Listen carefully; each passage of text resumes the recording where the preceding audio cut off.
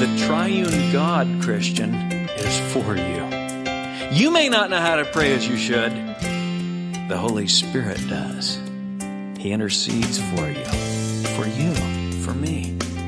Jesus, we're going to see in verse 34, is praying for us. He's always lives to make intercession for us. God is taking care of everything, Christian. Enjoy it.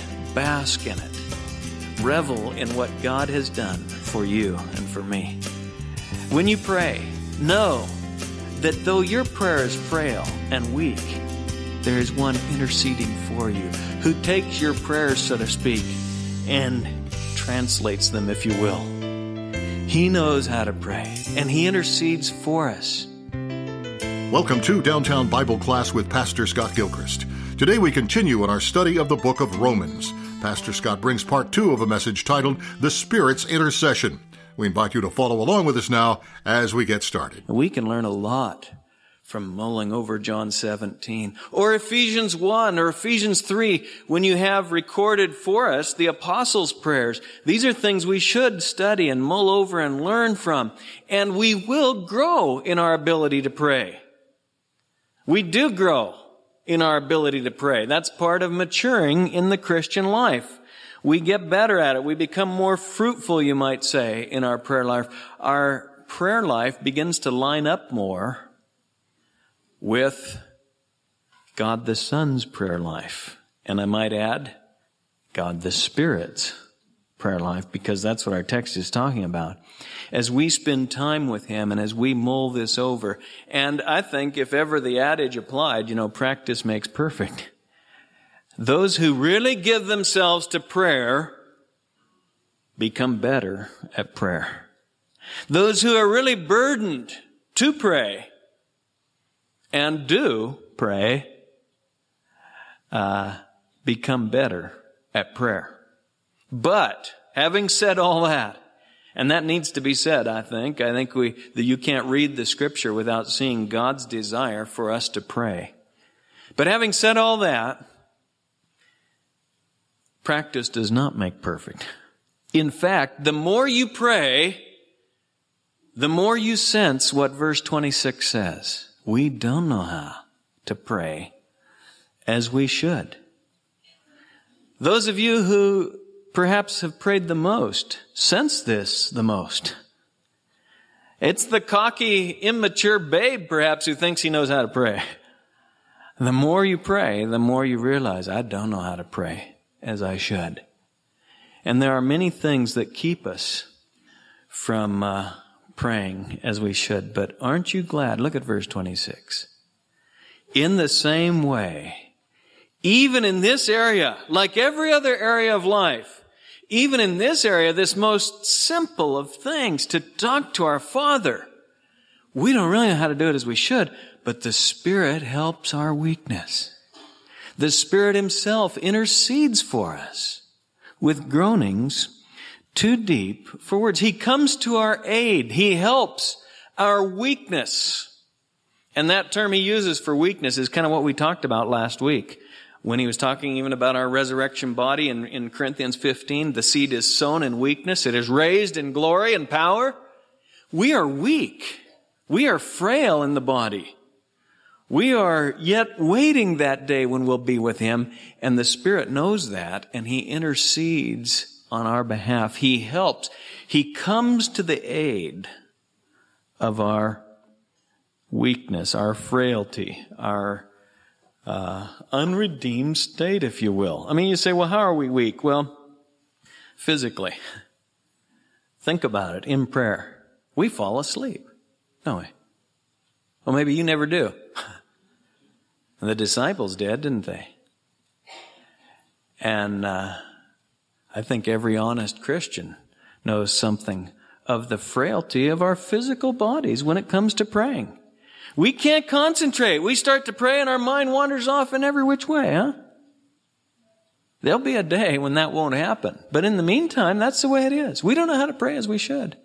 Emotionally, we can get carried away this way and that way, and our prayer lives are subject to emotionalism. And our emotions can lead us down wrong pathways. We don't know how to pray as we should. Mentally, we are very finite. We don't even know what to pray for at times. It's, to me, and I'm very helped when by prayer lists and promptings that we jot down things, or when we print it up when we gather for a corporate prayer meeting. But just the same, doesn't it ever strike you that this ought not to be the way it ought to be? We ought not to have a list to know what to pray for, but we do. We're limited.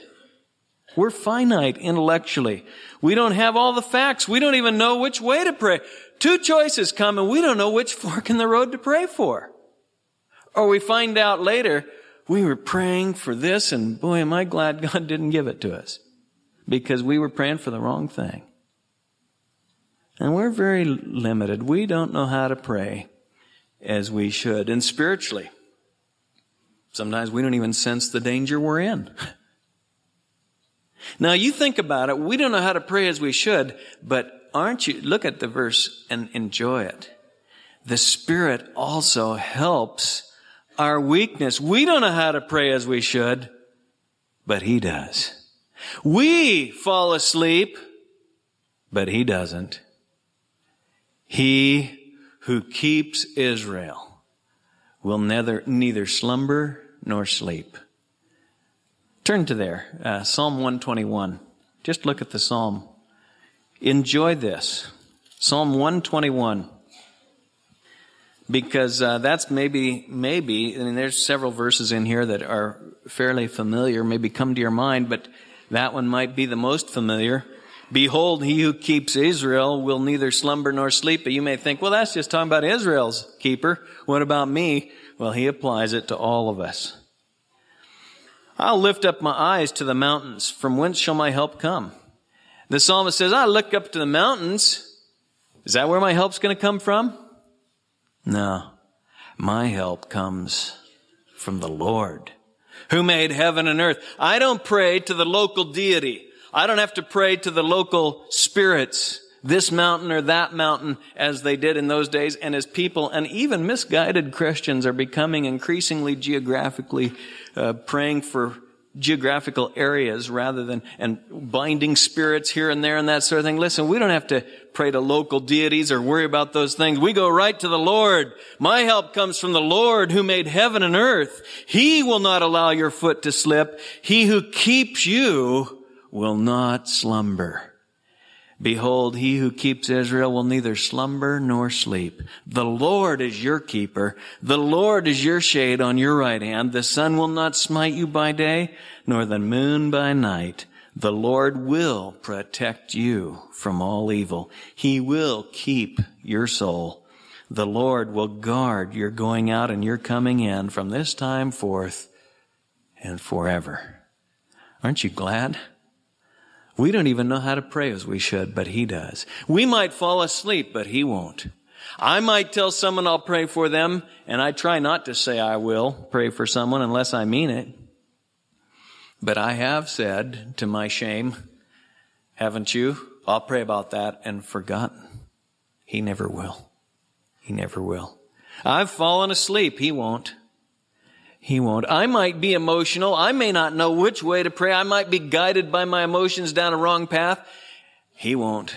He's the all-wise one.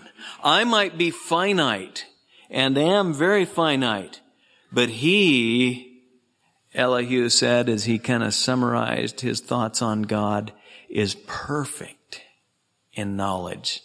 Job 37, verse 16. He is perfect in knowledge. 1 John 3:20, God knows all things. You go out and walk through the woods, and you might see dozens of little birds here and there. You look up in the sky, sometimes you see a whole flock of them. Jesus said, listen, a sparrow doesn't fall to the ground, but my Father doesn't know about it. He's got all the hairs of your head, not just counted, but numbered. He knows everything. He is not limited in any way. We might be. In fact, we are. We don't even know how to pray. He does.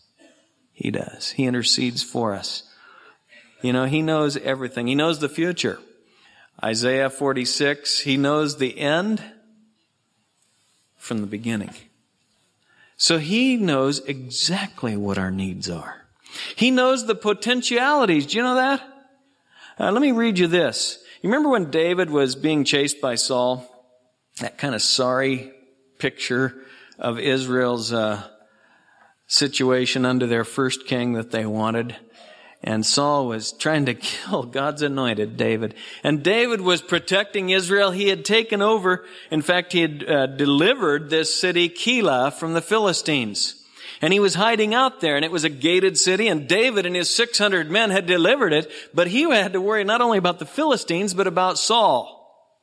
And so he prayed. He was there, and it came to his attention that Saul was still looking for him, and here he was inside this walled, gated city, and he went to the Lord. And David said, O Lord God of Israel, thy servant has heard for certain that Saul is seeking to come to Keilah to destroy the city on my account. Lord, I've heard the rumors. I've heard that Saul's going to come and destroy me and destroy the city in order to kill me. Will the men of Keilah surrender me into his hand? I've delivered them from the Philistines. Lord, would they? And he looked around at the city and he wondered, I wonder which way they'd go if push came to shove. Will the men of Keilah surrender me into his hand? Will Saul come down just as thy servant has heard? He asked him specifically. O Lord God of Israel, I pray, tell thy servant.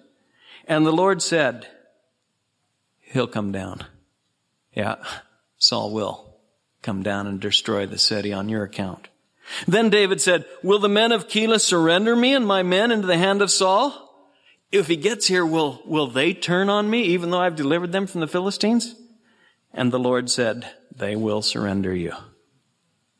Well, then David and his men, about 600, arose and departed from Keilah. And they went wherever they could. And when it was told Saul that David had escaped from Keilah, he gave up the pursuit. He didn't come and destroy the city. But had David stayed there, God knew what would happen. And so David said, Lord, what will happen?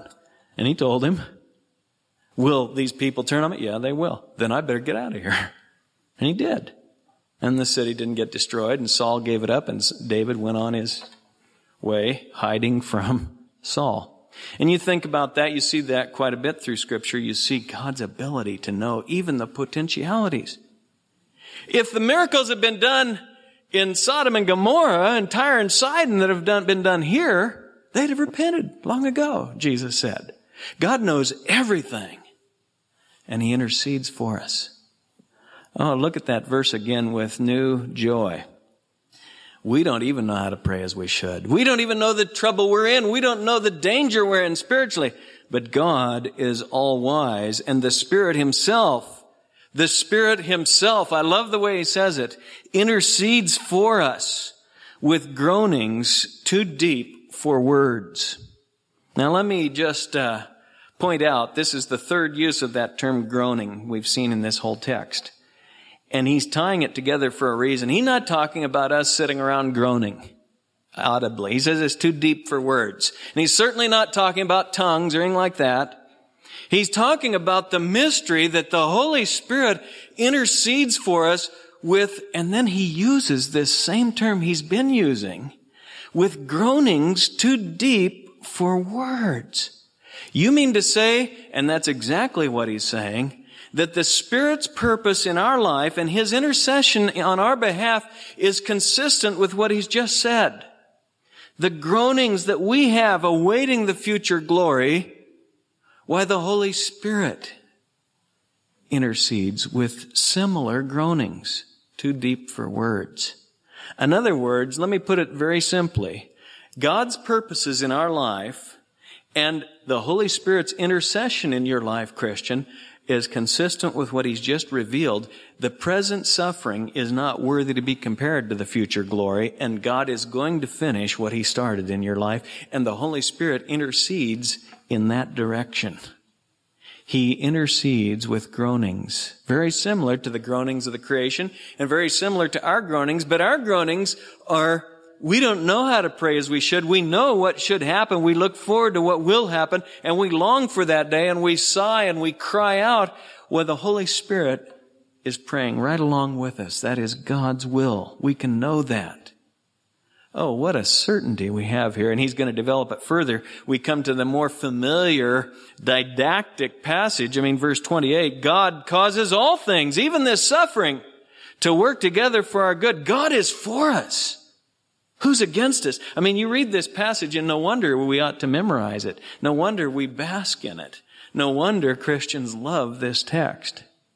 But the Holy Spirit intercedes for us. God's purpose is consistent with our holy longings. Do you long for the future glory? Of course you do. Well, his purpose is consistent with that. He intercedes with groanings too deep for words. And then look at verse 27. He who searches the hearts knows what the mind of the Spirit is, because he intercedes for the saints according to the will of God. Now, don't miss that and enjoy and I don't think we can. With our finite minds, we can't grasp this. When he says too deep for words, it's too deep for our thought life also to really understand intercession in the triune God. But God the Father searches the hearts. He knows all things. David, when he prayed for Solomon, and I've got parents and kids on my mind right now as I'm thinking ahead to our time in looking at what the Bible says about parenting. But what a prayer David had, and what a hope he had for his son. As for you, my son Solomon, he said as he was on his deathbed, know the God of your father, and serve him with a whole heart and a willing mind, for the Lord searches all hearts and understands every intent of the thoughts. If you seek him, he'll let you find him. But if you forsake him, he'll reject you forever. Oh, my son, know God, because he knows all about you. He knows your heart. He knows the depths of your heart. He knows your thoughts. He understands every intent of your heart, Christian. Now, that's a comfort to his own. It can be a fearful thing to those who don't know him, to think that he knows all this. Oh, Lord, thou hast searched me and known me. Thou dost know when I sit down, when I rise up. Even before there's a word on my tongue, behold, O Lord, thou dost know it all. You remember how the 139th Psalm starts? And we glory in that, and we ought to. We rejoice in it. God knows everything. The Father knows the very thoughts of my mind and heart long before they get there. Sheol and Abaddon are open to you, the proverb says, Proverb 15, verse 11. Sheol and Abaddon are open to your eyes. How much more the hearts of men? If he knows everything, he certainly knows our hearts. There's no creature hidden from his sight, Hebrews 4:13. But all things are open and laid bare to the eyes of him with whom we have to do. I could cite passage after passage, but it is proper. And in fact, it is the reverent thing in prayer. When the apostles got together and prayed in Acts 1 for wisdom in selecting who should replace Judas, he certainly was not available anymore in every which way you could think of to be an apostle. When they got together and prayed for guidance, here's what they prayed, Acts 1. They prayed and said, Thou, Lord, who knowest the hearts of all men, show us. That's a great way to pray, isn't it? But I want you to turn over to Revelation. Look at the last of Revelation for just a moment. Revelation 2. Verse 23. This is right in the midst of our Savior's messages to the churches. And in each message to each church, if you're familiar with this context, he gives a little bit of a description of Christ, the risen, glorified Christ. And when he gets to the church of Thyatira, there's no question who he's talking about. There isn't in any of them, but look at verse 18. To the angel of the church in Thyatira write, the Son of God, who has eyes like a flame of fire, who can see right through you. That's who's talking, the Son of God. And verse 23, look what he says. When he speaks of the judgment he will bring on the unrepentant, I will kill her children with pestilence, and all the churches will know that I, who? Jesus, the Son of God, that I am he who searches the minds and the hearts. God the Father searches the minds and the hearts. And Jesus said when he brings judgment, everyone will realize, all the churches, all those who are his will realize that the Son of God searches the minds and the hearts. And now you look back to our text and notice he speaks of the mind of the Spirit. He who searches the hearts, God the Father, God the Son, you can take your pick, knows the mind of God the Spirit because he prays for us according to the will of God. Now, this is more than we can comprehend. Even articulating it, I end up feeling redundant. God knows the mind of God because God prays according to God's will for God's children. But I enjoy it, don't you? Bask in it. The triune God, Christian, is for you. You may not know how to pray as you should. The Holy Spirit does. He intercedes for you, for me. Jesus, we're going to see in verse 34, is praying for us. He's always lives to make intercession for us. God is taking care of everything, Christian. Enjoy it. Bask in it. Revel in what God has done for you and for me. When you pray, know that though your prayer is frail and weak, there is one interceding for you who takes your prayers, so to speak, and translates them, if you will. He knows how to pray, and he intercedes for us. And I take it that this is related to our prayer life. He's the one who causes us to say, Abba, Father. He's the one who stirs in us that desire to talk to our Father initially. He's the one who prompts us to pray throughout our Christian life, and he is the one who intercedes for us with groanings too deep for words. Oh, I hope, I really do, that having really mulled this over, that you and I will never go to prayer lightly, or as lightly, let me put it that way, knowing how weak we are, as lightly as we tend to. I pray that always we'll remember this truth, that God the Spirit, who knows exactly what God's will is interceding for us. And he's interceding according to what he's revealed, that the present suffering is temporary, and it's not worth comparing. It has purpose. It's the pains of childbirth. And the glory that's to be revealed to us, the revealing of Jesus Christ and the children of God at the end, all that is God's purpose. He's going to get us there. I'm confident of this very thing, that he who began this good work in you is going to complete it, and we can pray accordingly.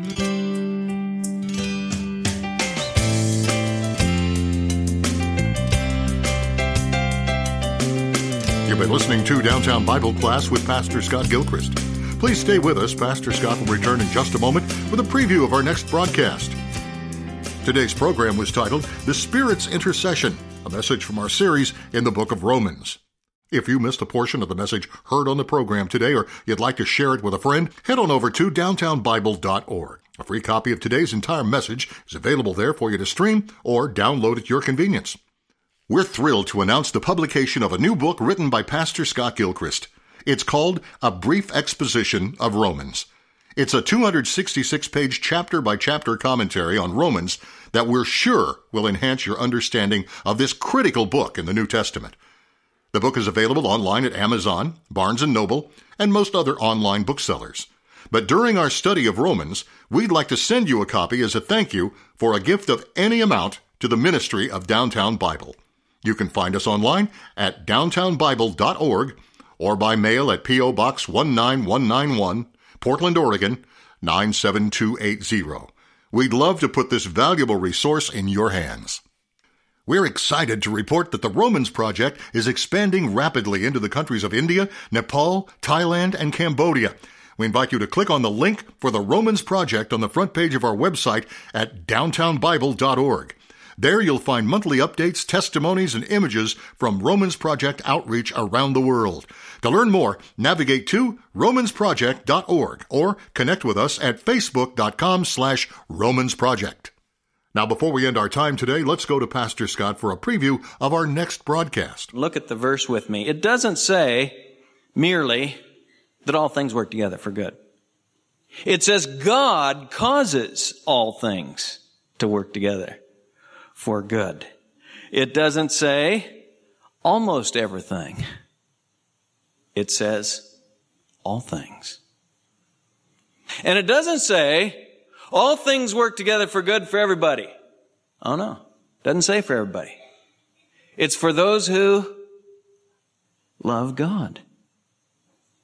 It begins and ends with God. The comfort that we take in this text, it begins and ends with God. That's why I say we know Him. It's a personal knowledge that we have of one who personally knows us. Join us again next time as we continue our series through the book of Romans. Pastor Scott brings a message titled, God's Unshakable Purpose. Until then, may the grace of the Lord Jesus be with you.